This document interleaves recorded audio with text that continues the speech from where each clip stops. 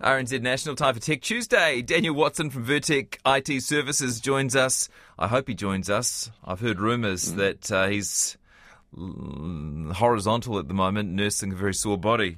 Hi, Dan. I'm not quite horizontal, but yeah, it's the body has a way of letting you know that you're not as young as you used to be. Where are you hurting and why? Well, it's back from a 7-day volunteer firefighter recruit course, the basic training, as it were, for that. And there's a lot of duck walking, of rolling up hoses and lifting heavy objects, and wearing the breathing apparatus gear and all that kind of stuff. Tell you what, it's some of the hardest yards I've ever run when on that course, and including all my time in the army as well. It was significantly physically and psychologically taxing, as it were.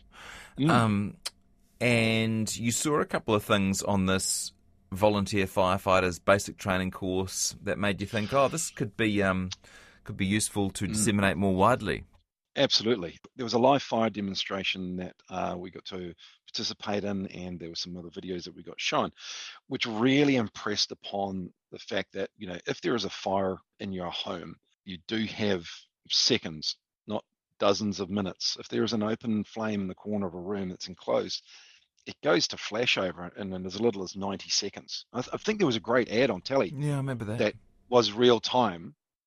And it's no joke. It really does happen that quickly. So a room which is mostly free from smoke and flame goes to fully enveloped in about that time, to the point where, there's seconds for you to get out. So that was it was quite horrendous, considering, I live in a rural location. I know the time it takes for me to get to the local fire brigade, and then the time that the fire brigade has got to get to, a response in our location. Realistically, if you've got an open flame in a house like that, by the time we get there, the house is probably going to be fully developed and engulfed in flame, which is not awesome. You've got some, I guess, tech tips or equipment tips today for how we can sort of stay ahead of the game with this. Okay, so the top of that list, you need to be able to get out, right? So preserve your life and limb. Unfortunately, when you're unconscious, your nose doesn't work. You're never going to smell smoke. So those smoke alarms that you have in your house that you have to change the batteries on every year, and check them and make sure they're working and that kind of stuff. I know personally, and I know, plenty of people from talking from, they tend to go and get skipped as like, out of sight, out of mind. Yeah. Because they tend to be on the roof, right? You can actually get an electrician to wire them in permanently. I mean, it's not a huge job. You only need a couple outside your bedrooms. But if you never have to think about it again, and you know that it's going to be working when you need it, not just sitting there with a flat battery on it, that's going to be super awesome. So that's number one. Thank you. Secondly, when we went through doing the live fire, entering a burning building and having to lower the temperature and actually put water on the flame, it's amazing how little water is required. So, at the early stages of a fire, if you can remove that heat, problem solved. Mostly you get to preserve both life and property. Yeah. So there are residential sprinkler systems that can be retrofitted to houses, or if you're building a new house, I'd really seriously consider getting one and getting a quote to put one in, because I see pricing out there from around $3,000, which is not super huge in the overall big scheme of things. You're talking about sprinklers? Yeah. Like if you have a few of them, essentially, it, like the total usage of water might only be 300 litres to completely douse a house, versus when the fire is fully developed and you've got a complete burning hulk, the fire brigade is going to be turning up to make sure that the neighbourhood doesn't catch fire, or the forest next door doesn't catch fire, that it doesn't leak to secondary buildings and spread. And then they're going to suck up tens of thousands of litres of water, all right? I don't know if you've known, but it's a requirement now that any new builds rurally, you've got to put in 45,000 litres of water storage, which is quite a bit. Yeah. So yeah, those are the top two things, because if you've got those sorted, you're probably covering off the most serious things. But, and realistically, maybe not a lot of people are going to call an electrician in to put in smoke alarms, but plenty of people might be renovating or building a house or otherwise might have an electrician there anyway, and that's really not much once they're already at your house doing something. Yes, quite.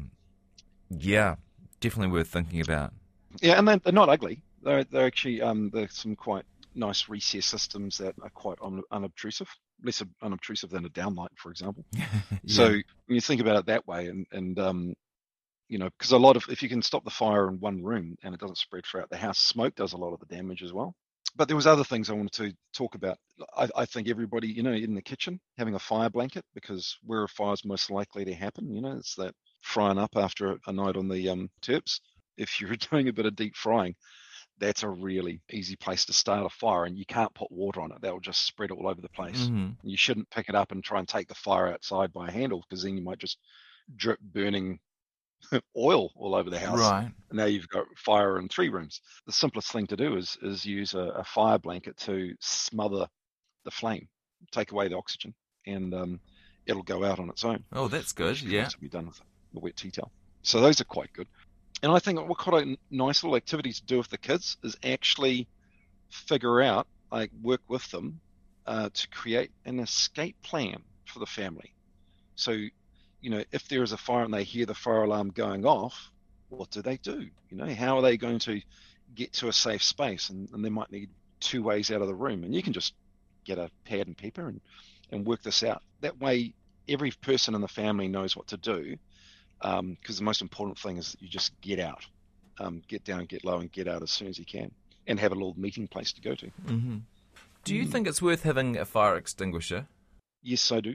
Yes, because if you can quickly get to it and address a fire when it's in its birth, then that'll be worth its weight in gold. There's other things that people should do too. They're kind of less obvious, right? Clothes dryers in winter, especially, everybody's chucking all the washing through the dryer. How many people actually pull out the lint after every use? The lint trap? Yeah. I'd like to Yeah, think that's a most silly people thing. would, but it's Well, worth not everybody worth does. reminding. I'm Yeah. pretty sure. I'm pretty sure I'm the only person in the family that does it. It seems. Um, I actually, being in Scouts, I use that as a firelighter for out in the bush, because it's nice and dry and fibrous. Oh wow, You mix it with a funny. bit of Vaseline, it becomes an instant fire starter. But anyway, that's not the topic. If I ever get lost But in the that also, bush, I hope you're with me, Dan. oh, you're welcome, mate. And the other thing is to check is like electric blankies. Chuck them after 5 years. We'll get them tested. Our family, we actually did have electric blanket fire that was left on during the day, and we got home and it was just at the smouldering status. Ooh. So that there was the mattress had a large burnt out charred hole in it, Oh man, that's and it was scary. right at the point where it was about to go woof. And that had been quite an old electric blanket. It's just one of those things. It's something that gets lots of use. It's been, folded on and laying on, and they get worn down. They don't last forever.